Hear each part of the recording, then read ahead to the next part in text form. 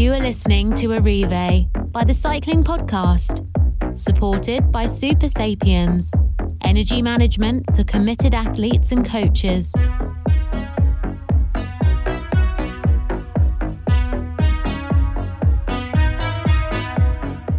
Lionel, where are we?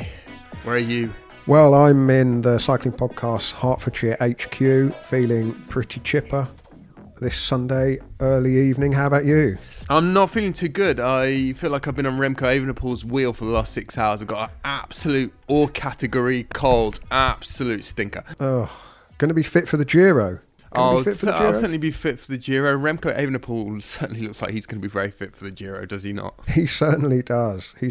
I mean, that's what will happen to you, Daniel, if you sit in rainy spray on somebody's back wheel for, well, it didn't rain for the whole day, did it? But it started raining for the culmination of Liège-Bastogne-Liège this afternoon. Could have made it very tricky, but didn't really. It reminded me, I mean, not that Remco Evenepoel said in advance what he was going to do, but the way it turned out, it was like a boxer who said that they would win with one knockout punch in sort of the 9th round, something like that. And everyone knew it was coming, and no one was able to do anything about it. Yeah, there's a history of such pronouncements in this race, of course. Liège-Bastogne-Liège, it was famously Frank Vandenbroucke in 1999. He named the house number out which he was going to attack on the Côte de Saint-Nicolas, and so he did. I think he got the house slightly wrong, though, actually. I think it was 3 or 4 doors down. It was outside Maureen's house rather than Doris's house that he attacked. But he was more or less true to his word.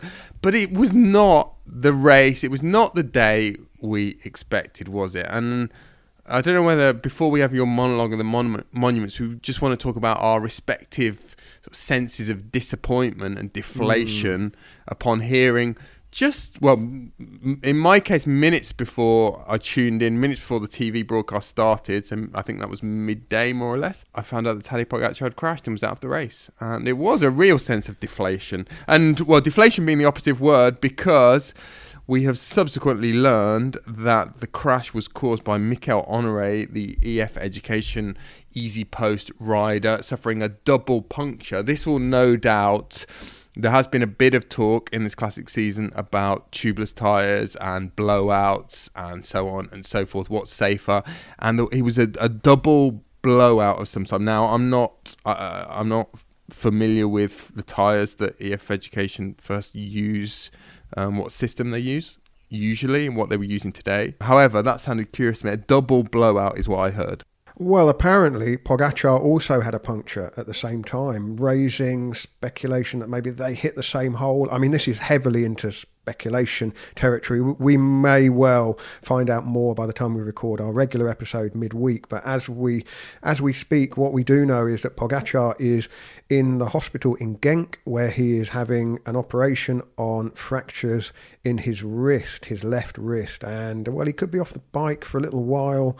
I'm assuming he was going to take a break anyway before rebuilding for the Tour de France, but not the way he would want to have ended his spring. And like you say, yeah, it was a real deflation, because from that moment on, it did feel like the outcome of the race was, it was kind of set in stone. I mean, I at one point rather facetiously thought that we could perhaps have played last year's episode of Arrivée just with some rain sound effects on the top, just to sum up the slight difference, because really it played out in a very similar way. Shorts, each of us wearing slightly more transparent. I was worried, that was my main concern for Remco Evenepoel in the last 30 kilometres, having done many an interview with riders over the years in slightly more transparent shorts than they would like in such weather conditions. I was looking at those white shorts and thinking, Remco, I don't know if he probably had time to pull off to the side of the road and change into some tracksuit bottoms.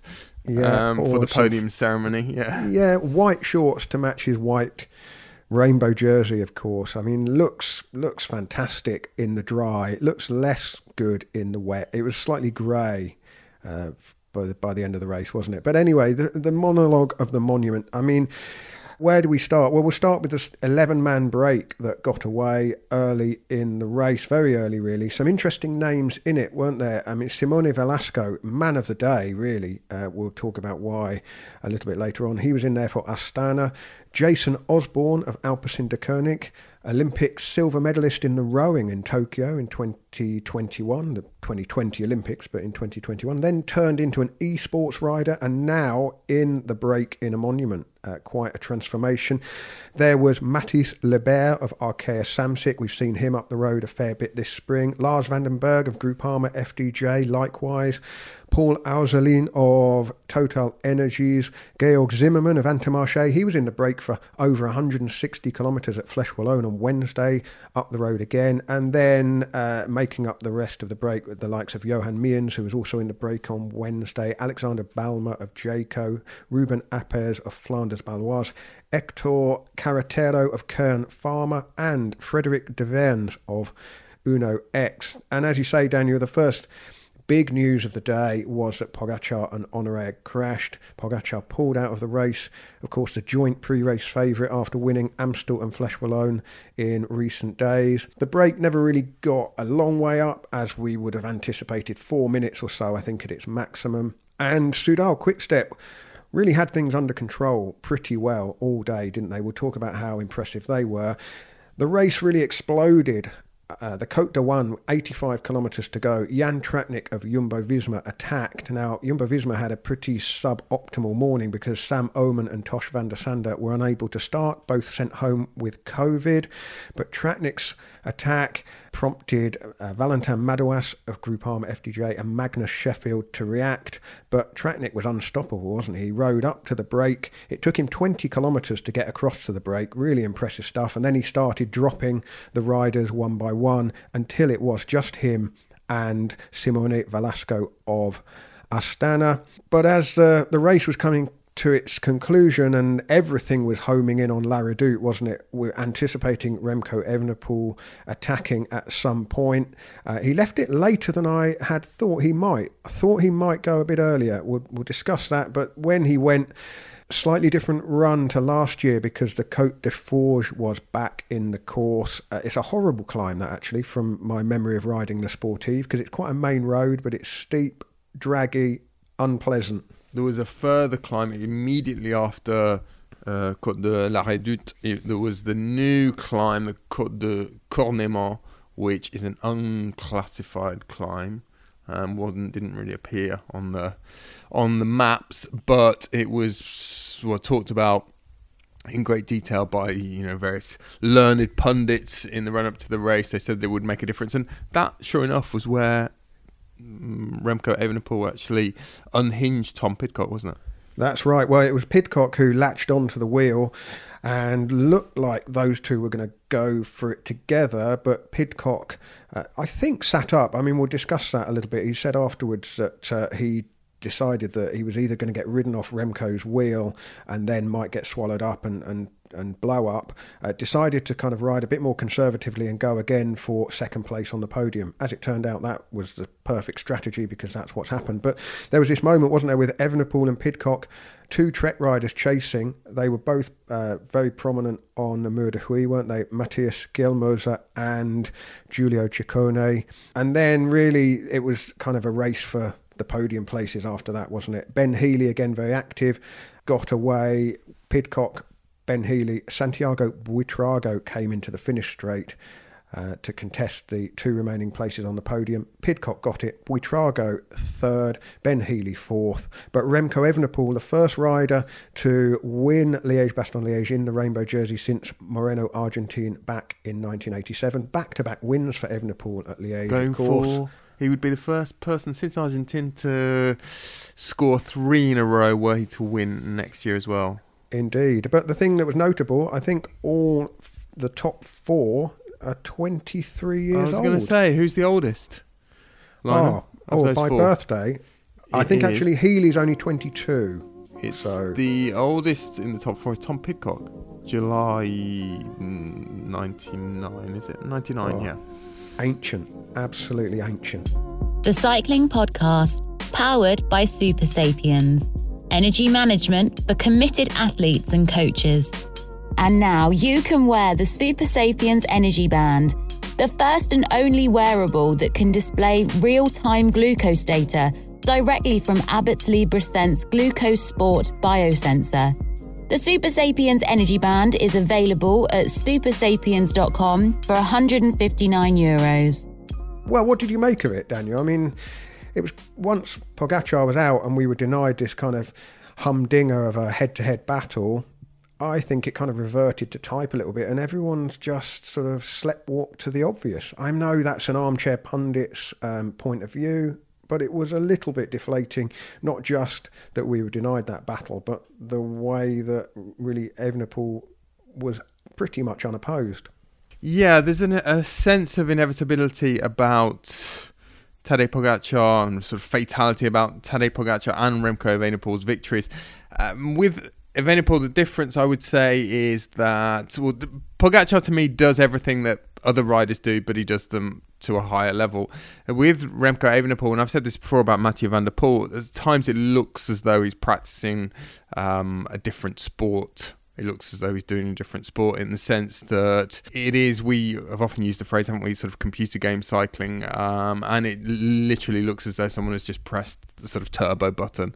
I personally, Lionel, I mean, there's a lot of, this is laden with recency bias, the recency of the last 3 hours, but I found myself doubting whether Tadej Pogačar could have lived with Remco Evenepoel today, and that was also influenced by a lot of the hype. I don't know how much you read, Lionel, or how much you heard in the last 2 or 3 days. And I'd sort of done a bit of a deep dive through or into Remco's Strava files, the ones that he's uploaded in the last few days when he's been in Tenerife, and just looking at some of the numbers he's been producing in training, and listening to or reading quotes from people like the coaches that have been, or the coach that's been in Tenerife, and teammates, and it all made for quite a sort of intimidating backdrop to Liège-Bastogne-Liège today. When I was thinking about watching the race this afternoon, I did already this morning find myself thinking, wow, Remco might just come and do what he did at Liège last year, and also what he did at the World Championship when Pogačar, let's face it, was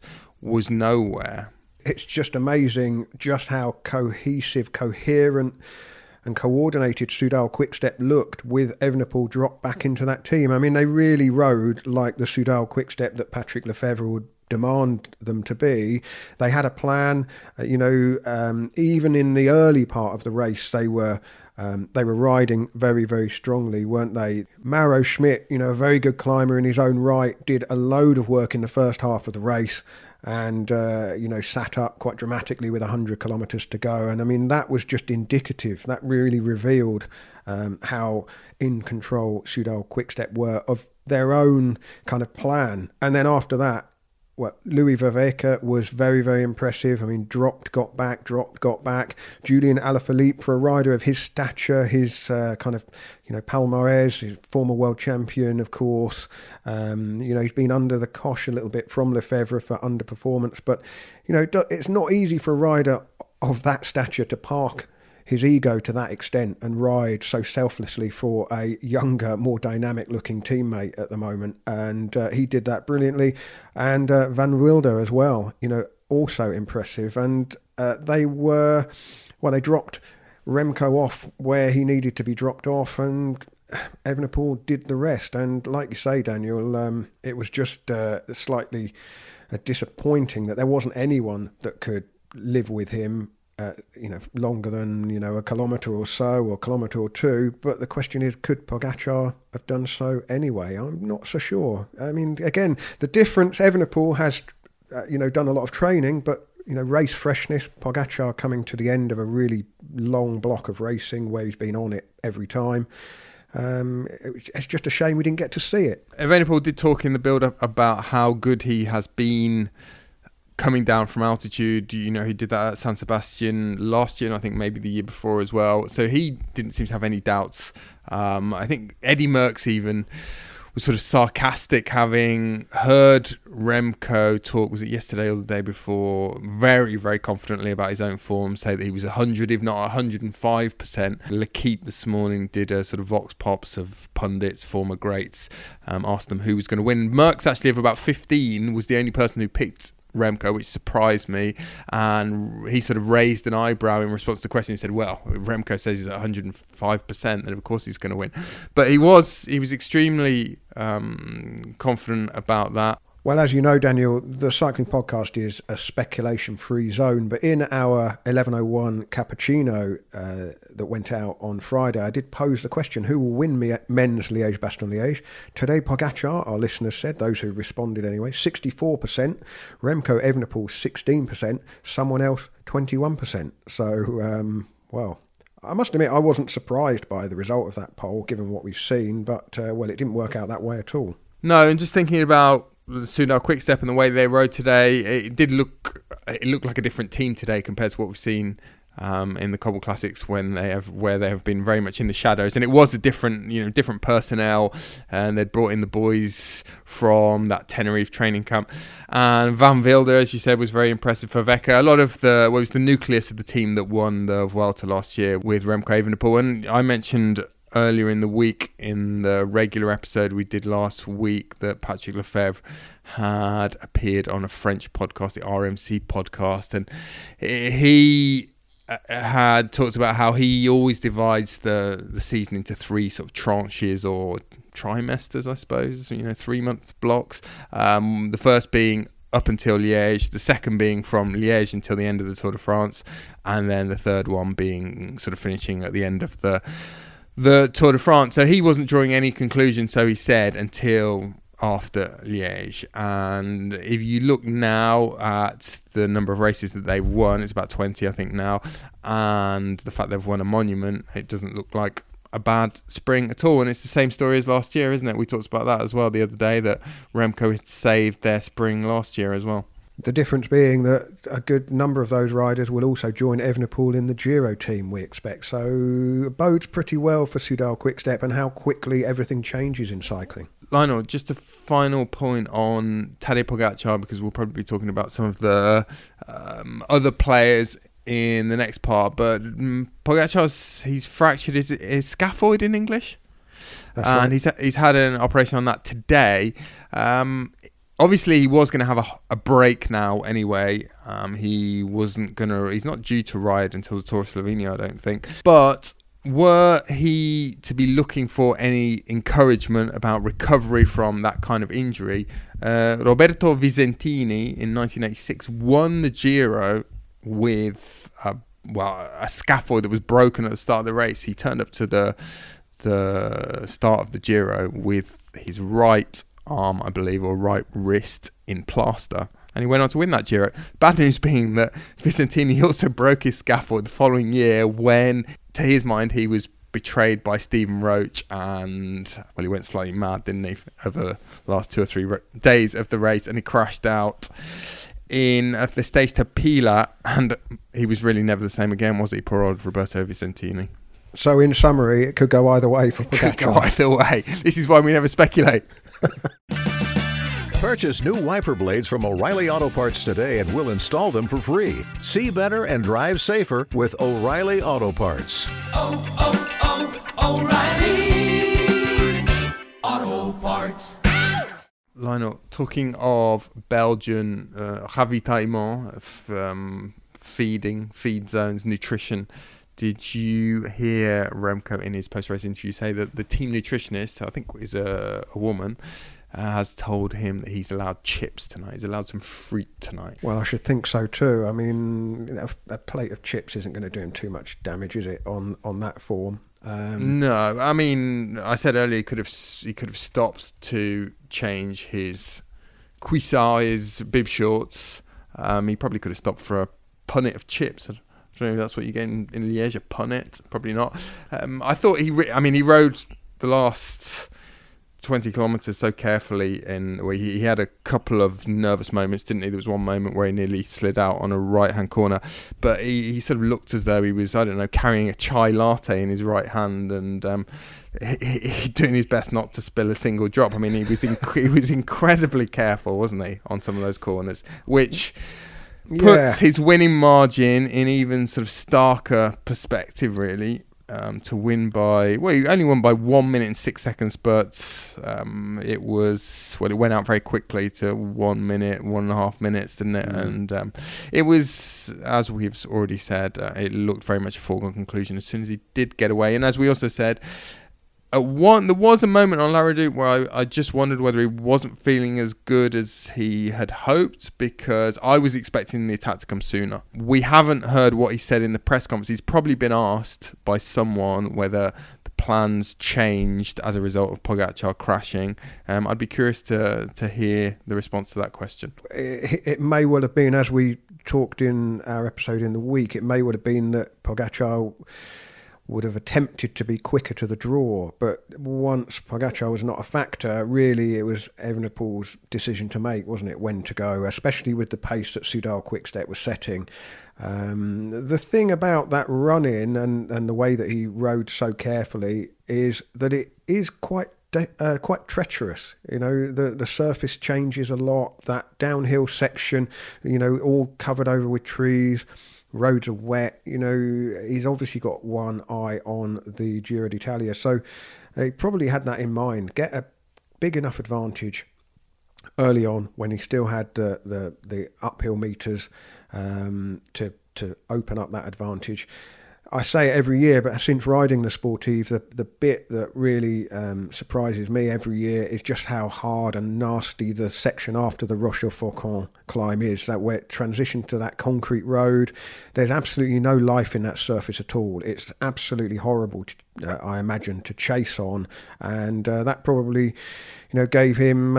He had the simple job, didn't he? Just had to keep going and hold that advantage. And behind, well, they were really up against it. But I mentioned Tom Pidcock there, second today, third at Amstel Gold last week. He said afterwards that he actually made the decision not to get blown away by Evenepoel too far out and then perhaps risk his chance of finishing on the podium, but actually to consolidate. He obviously realised he wasn't going to be a match for Evenepoel today, but he said he was very happy with second place, and he thinks that these races, meaning Amstel, Flèche Wallonne and Liège-Bastogne-Liège, suit him better than the cobbled classics. So he is building towards winning something like this, I think. Yeah, I thought for a moment we'd find ourselves, or I would find myself in this podcast talking about how maybe there's just a hint of an issue with Tom Pidcock beyond sort of 6 hours, beyond 250 kilometres, just because of the way he suffered at the end of Flanders, really blew up at the end of Flanders. I think it was a feeding issue there.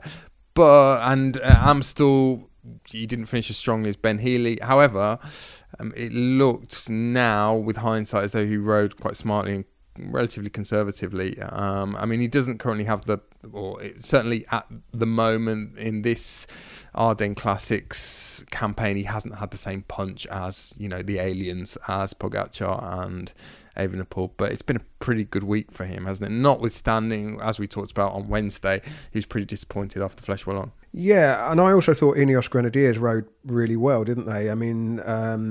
Talking of people coming back unexpectedly, Laurens de Plus did that at least once. I saw, Magnus Sheffield was the one to react when Jan Tratnik went up the road. Pavel Sivakov was marking moves and keeping it all together, and they got a podium position out of it. I think they'll be pretty satisfied with that as a team. And likewise, Bahrain victorious, Santiago Buitrago, great ride for him when you consider, how far down the pecking order in Bahrain victorious he might have been this morning. They've got Mate Mohoric, who's not had the best of springs, but he's been there or thereabouts.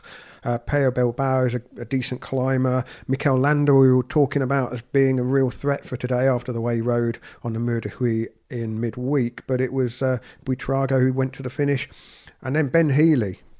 Yeah. Just on Buitrago, I haven't read anything, I haven't heard anything yet about what Bahrain's strategy is going to be for the Giro and what their hierarchy is going to be. But they've got a lot of options at the Giro. And Buitrago, I mean, he won a stage last year in Lavarone. He was just outside the top 10 on GC. And they've got, Caruso, former podium finisher in the Giro. They've got Jack Haig, who's penciled in to go to the Giro. They've got Gino Maida is penciled in to go to the Giro.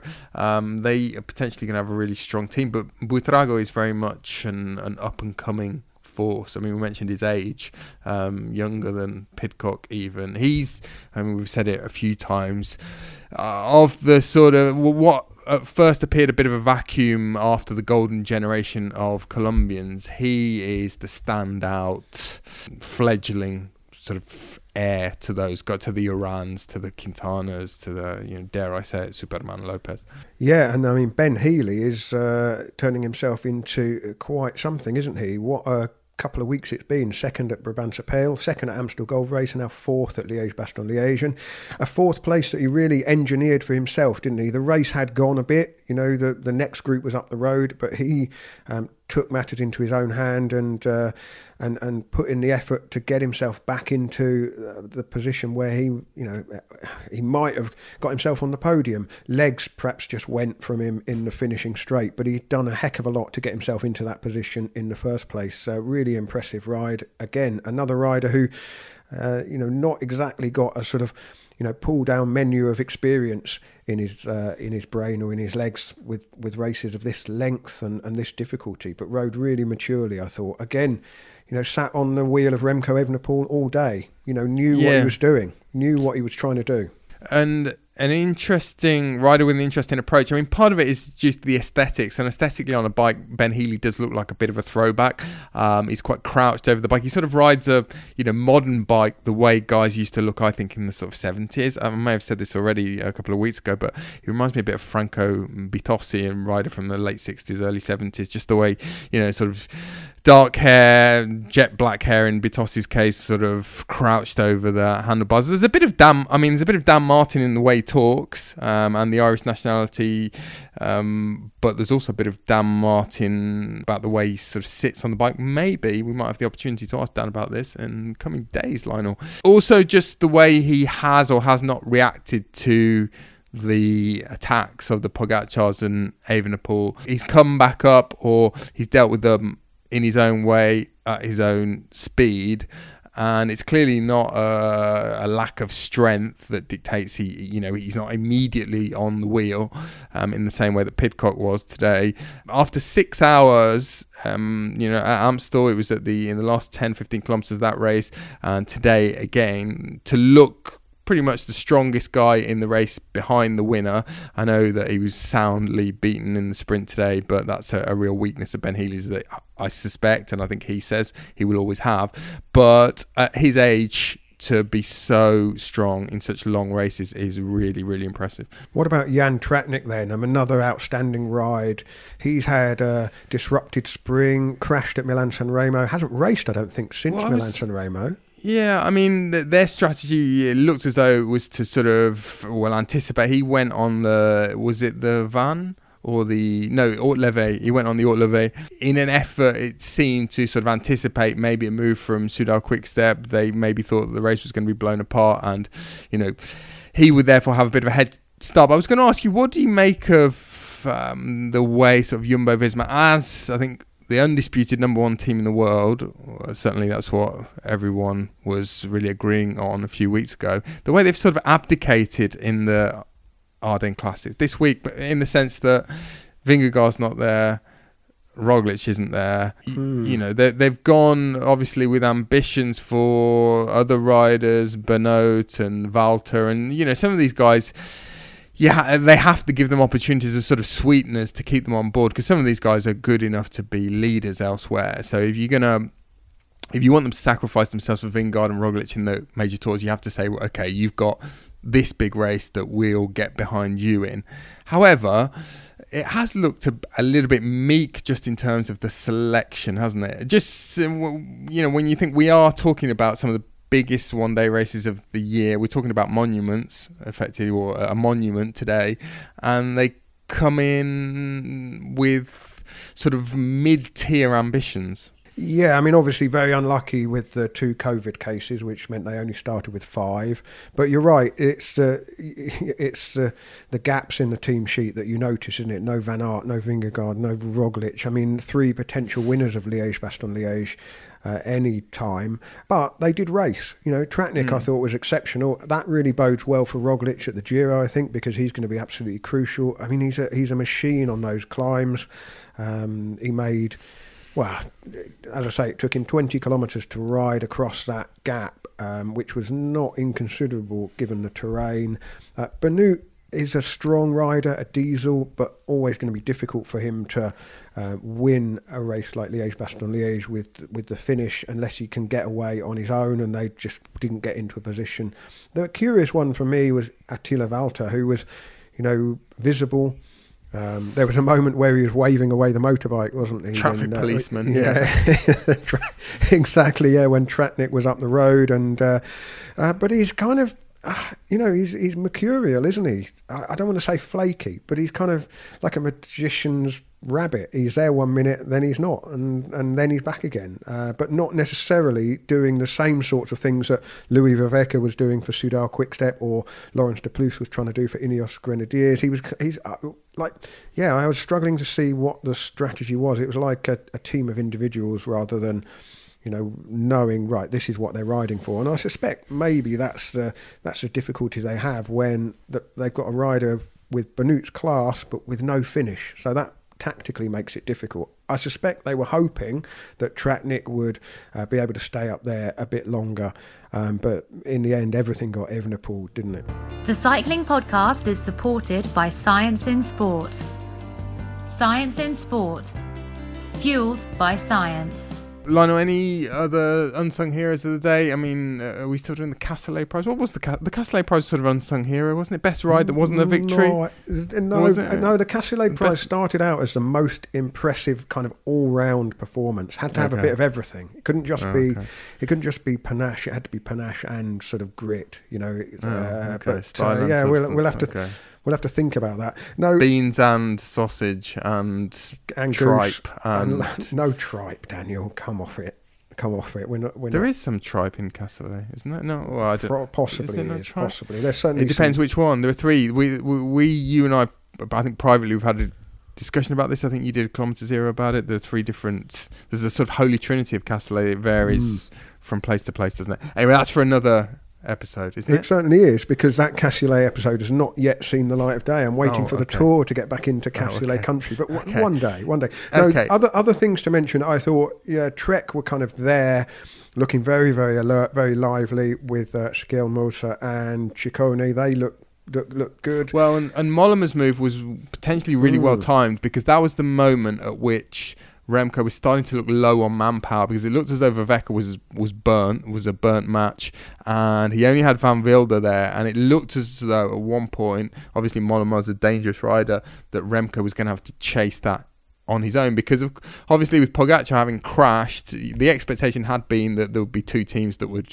share the sort of controlling duties, and that without Pogacar in the race was no longer the case. However, Verveeke, as you said, Lionel, he sort of came back from the dead, and that was a key point in the race where Soudal Quickstep, those sort of 15 kilometres before La Redoute, where they really kept a lid on things, and that was absolutely vital. And just lastly, Simone Velasco of Astana, what a ride from him. He was in the break for 218 kilometres, the last man standing with Tratnik, wasn't he? And still had the strength to finish, where was it now? 19th place, just 2 minutes 13 down on the winner. So really only a minute or so behind the kind of the riders from the what was left of the peloton, if you take Evenepoel out of it. Simone Velasco from Elba, the island of Elba, just off Tuscany. He was exiled to the breakaway in the same way that Napoleon was exiled to Elba in 1814 today. Before we go, Daniel, there was also the women's edition of Liège-Bastogne-Liège today. No spoilers, of course, but there's a separate Arrivée episode hosted by Rose Manley and Lizzie Banks. It's on the feed now, so if you want to hear their analysis of the women's race, you know where to find it. We'll be back in midweek. Yeah, we've got lots coming. The Giro preparations are starting to crank up, aren't they, Lionel? More about that in the coming days. Keep an eye out on the podcast feeds and also social media as well. We'll be telling you what we'll be getting up to at the Giro. Lionel, just thinking about Giro, just before we go, I found myself thinking about that opening time trial in the Giro in Abruzzo and the very, very high likelihood of Remco Evenepoel being in pink at the end of the first day and what that might mean for the race. I personally think he'll beat Filippo Ganna if Ganna rides, which we expect him to, at the Giro over 19 kilometres. And that will set up a really interesting next 3 weeks. Well, Abruzzo just makes me think of Arosticini, and there was a controversy a few years ago, wasn't there, during our Giro? Let's not revisit that. But it's Sunday evening here. It's time for my roast dinner, and we shall be back in midweek with a very special guest, won't we? We will. Thanks, Lionel. Thanks, Daniel. The Cycling Podcast was created in 2013 by Richard Moore, Daniel Freeb and Lionel Burney.